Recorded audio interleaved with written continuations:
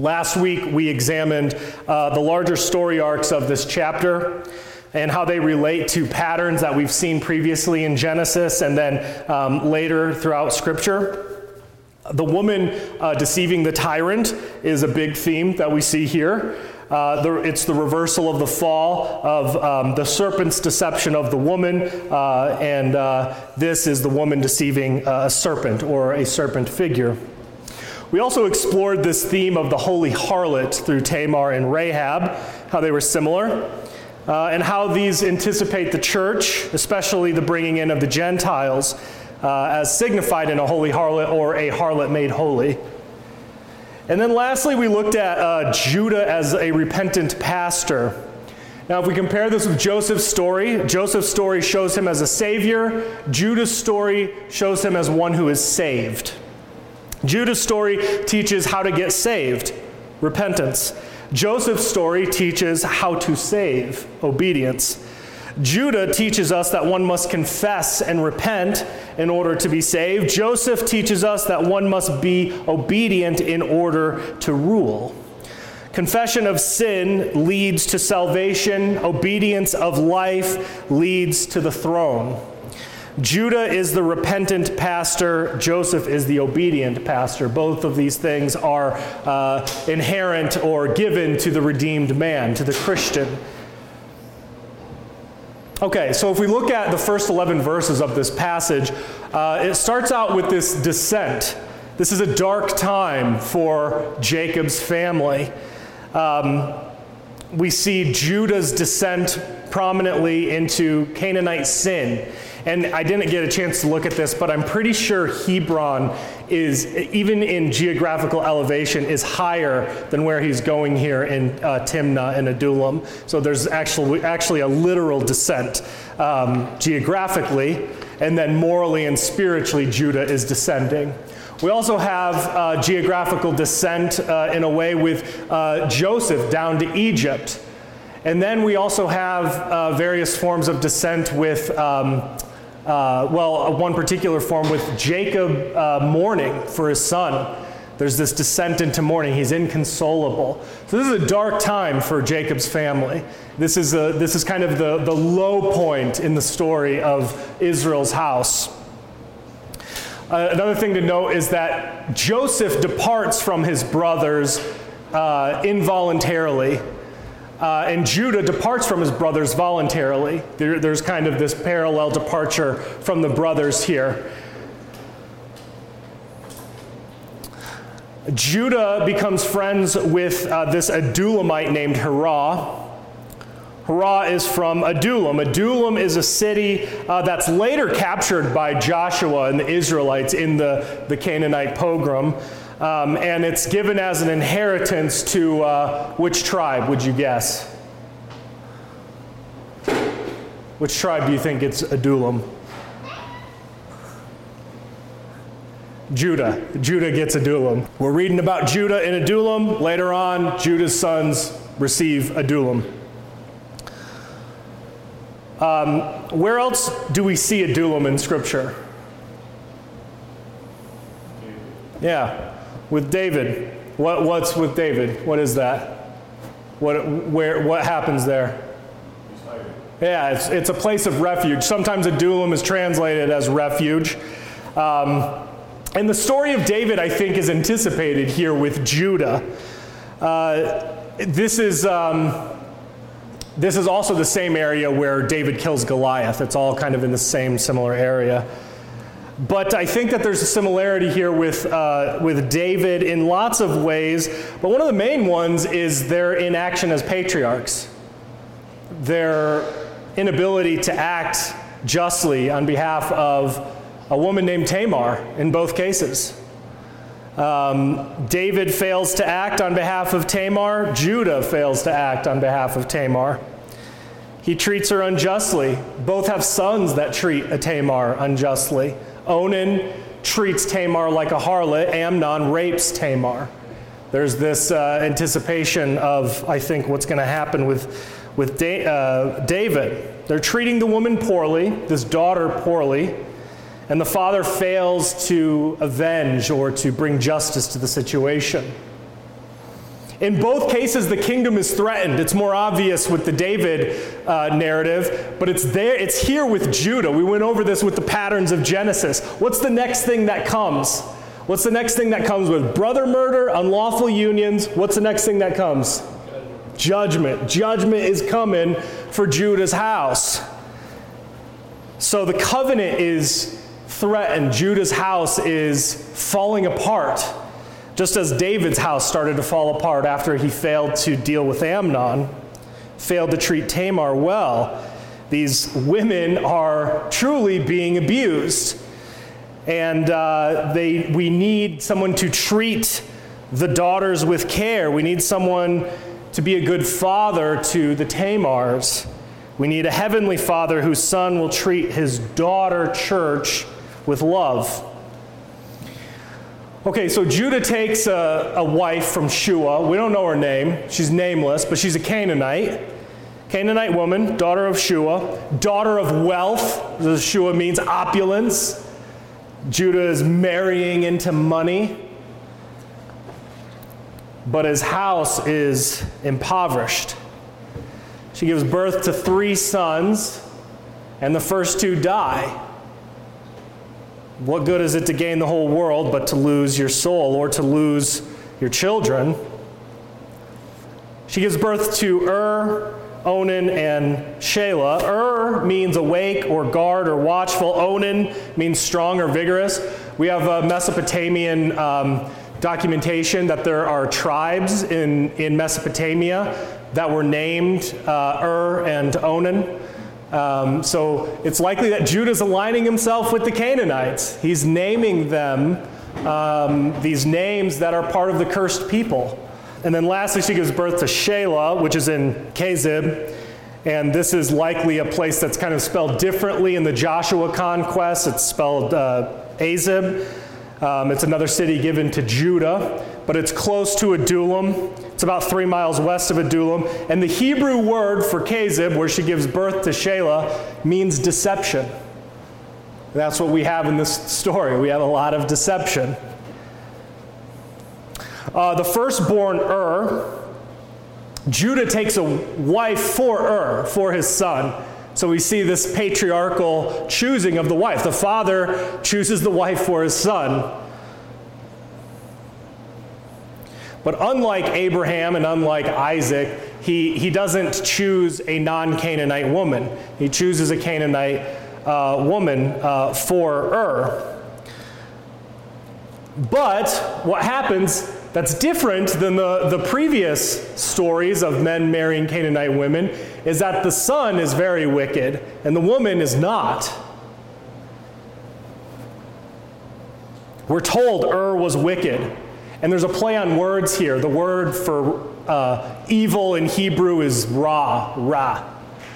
So is ra. Is wicked, or if we anglicized it, erred. That's what they're saying here. That's kind of a play on words. And so with we have the problem of the firstborn son, which of course is the problem of the first Adam. He's a sinful, wicked man. He's an Esau. He's an Ishmael. And God kills him. He sins, he dies. And then Onan is the younger brother. He has a chance to supplant his older brother. He has a chance to be like Jacob. He has a chance to be like Isaac. He has a chance to be like Seth. But does he do that? No.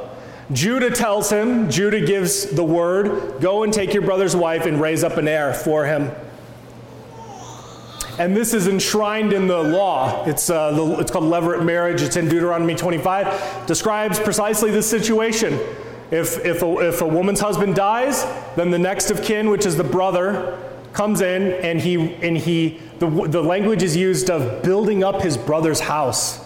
He raises up an heir for his brother. And if he doesn't do it, if he refuses to do it, the widow takes him to the elders and she spits in his face, she removes his sandal, and she says, "So shall it be done to the man who will not build up his brother's house. And his name shall be called in Israel, the house of him who had his sandal removed. And we get more insight into this, kind of weird, sandal removed, what is this? This kind of indicates certain kind of legal possession and kind of sealing the deal type thing. But if we get more insight into this if we look at the story of Ruth. With Boaz, he's this word redeemer is used. He's the kinsman redeemer. He's like the brother who marries the widow. He's not the brother, but then it just goes to the closest relative. And so the brother, so if we look at that, we all are familiar with Boaz as the kinsman redeemer. Okay, Onan was supposed to be the kinsman redeemer for Tamar, and he refuses to do it. He has a chance to be like Christ. That's what it ultimately boils down to. Refuses to do it. And not only does he refuse to do it, because it's interesting, you look in the law, he's just put to shame if he refuses to do it. Onan didn't just refuse to do it. He married her, and then he refused to do it. So he's using her for his own gratification, his own selfish pleasure, and he's not fulfilling his duty as in giving her an heir. So he's treating her like a harlot. So God views this as wicked, God sees it as evil, and he kills Onan.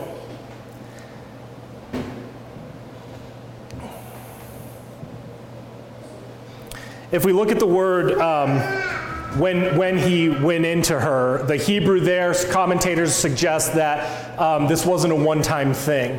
It suggests a repeated type of thing. So this is his manner of life with Tamar, treating her in this kind of way.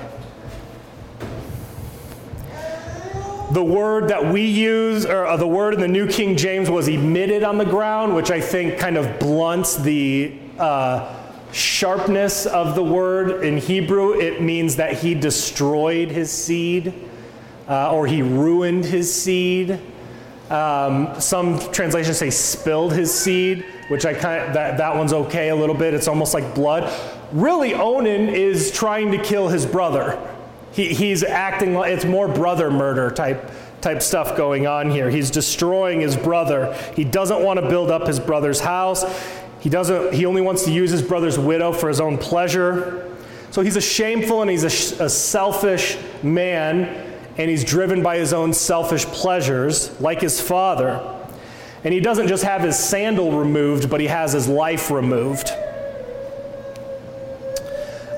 The act of spilling seed is sometimes called onanism. This passage is often used for arguing against coitus interruptus or self-abuse, which coitus interruptus and self-abuse can all be are all wrong, or self-abuse is definitely wrong. Coitus interruptus, there's biblical and natural law arguments against such practices for sure. But I think the primary sin that's going on here is his failure to build up his brother's house and this kind of selfish gratification that's going along with it.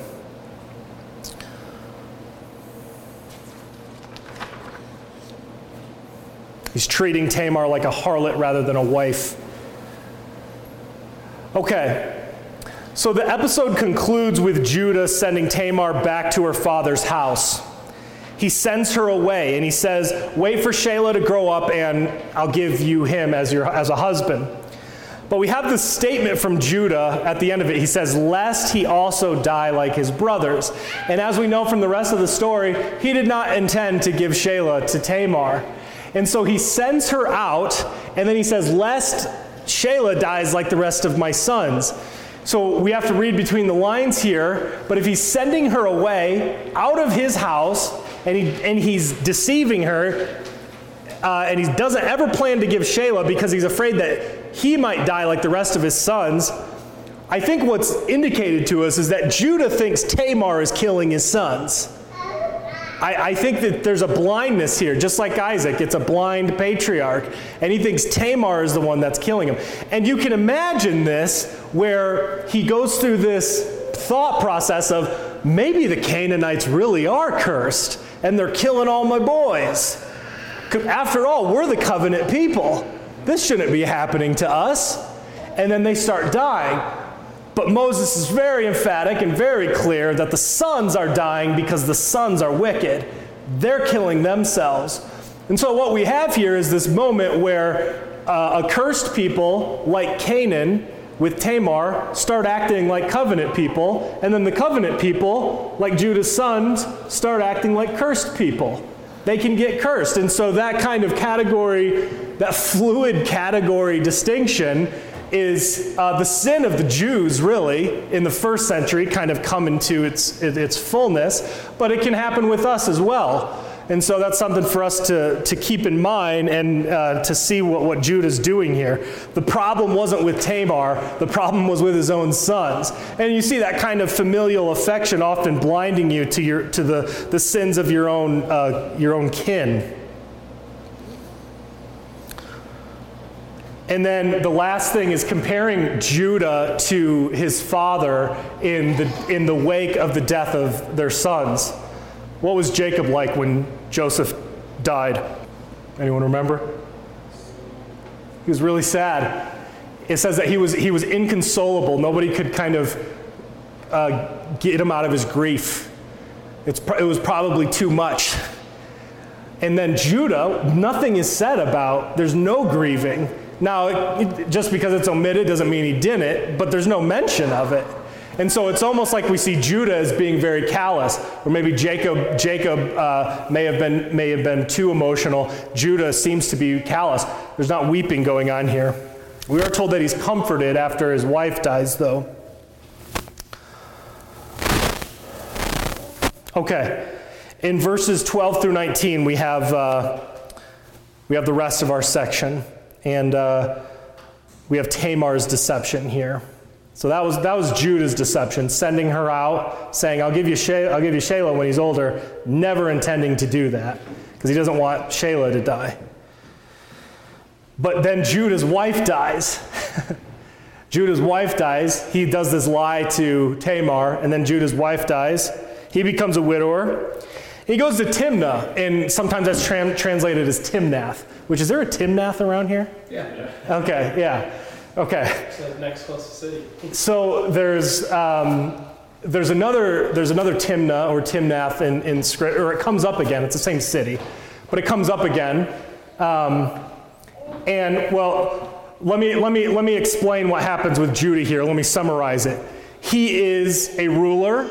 He's a pastor. He should be ruling his people, his family well.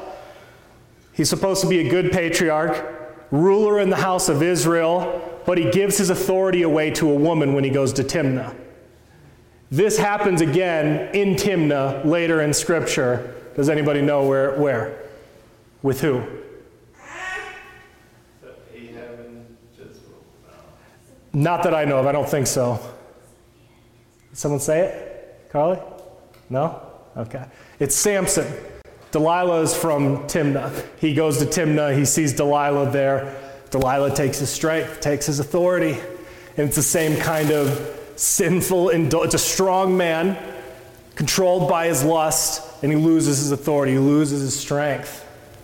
And that's exactly what happens with Judah here. All right, so Judah deceives Tamar, and now Tamar is going to deceive Judah. Onan treated Tamar like a harlot, and now Tamar is disguising herself like a harlot. The theme of deception that pervades Genesis, it's present here again. It's also deception that involves goats and vestments. Here, Tamar, she has vestments of a widow. She takes those vestments off. She puts vestments of a harlot on. And then there's a goat involved in the transaction. As one commentator mentions, Judah is he promises to give her a kid, but he winds up giving her two kids actually. So a kid is a young goat, and that was what was part of the pledge there.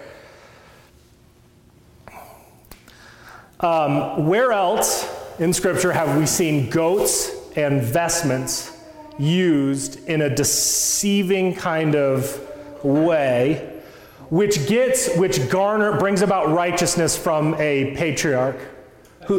Right, Isaac. Very good. Jacob puts on the vestments of a goat. He puts on the vestments of a sinful man to receive the blessing of his sinful father. Tamar puts on the vestments of a sinful woman to receive the blessings of that sinful father. And all of these things, we've worked through this before. It's difficult, but they are pointing to Calvary and what Jesus does on the cross. Jesus putting on the vestment, so to speak, of the sinful man, of the sinful woman, but being the righteous man, receiving the blessings of the Father. And that's how we receive those blessings. Okay. So Judah goes up. What's happening in Timnah? Why does he go up there? Sheep shearing. It's sheep shearing time. And sheep shearing time is a party time. It's time for celebration. It's time for festivities. We see this throughout Scripture. We see festivities and celebrations associated with sheep shearing. It could be that Tamar was using this moment to take advantage of. She knew that there would be drinking and fun and kind of this moment of feasting. Later in the story of King David, again, there's all these David parallels here with Judah, which of course we might expect because David comes from Judah. But it's the time of sheep shearing when Abigail saves Nabal. So Tamar saves Judah, Abigail saves Nabal, both men acting foolishly, and it's a time of sheep shearing. Abigail specifically saves Nabal from David's wrath, and Tamar is saving Judah from God's wrath by eliciting this confession and repentance. It's also sheep shearing time when Absalom avenges his sister. That's how he kills Amnon. It's the sheep shearing festival. Amnon gets drunk, he's in high spirits, and that's when he kills him. And so we see Amnon kind of Absalom righting this wrong with this absent patriarch during sheep shearing time. Tamar's doing something similar. She's righting this wrong because of this absent patriarch. Judah's actions here indicate that he's a man controlled by his appetites and his passions. He doesn't have them under his rule, so he's a bad ruler. He sees this harlot, he impulsively and sinfully decides he wants intercourse with her. He doesn't have anything on him, so he promises to give her a goat. And she's like, well, I need to ensure that you're going to give me this young goat. And so she has him give him his signet, his cord, and his staff, which we had mentioned previously in the confession exhortation. The signet, and so these things, the signet and the cord are, it's like your signature or the power of attorney. The signet is like, it was a cylinder. It was the cylinder. It had a hole through it. Tens of thousands of these have been excavated in archaeological digs. It has a little hole in it, and then there's a cord that goes through it, and likely they just wore it around their neck. And so it's like your wallet around your neck. And what it does, it has an engraving on it. It has some kind of imprint that's your own personal imprint, and you would roll it on some clay, and that would be like your signature. And you could buy stuff and pledge stuff, and that was your fingerprint. That was your identity. And Judah, wanting to sleep with a harlot that he's never met before, he said, here, take my social security number, take all of my credit cards, take it. I mean, it's sad, but it's comical. And then he gives him the staff, which we've talked about, the shepherd. He is a shepherd. Jacob's sons are shepherds.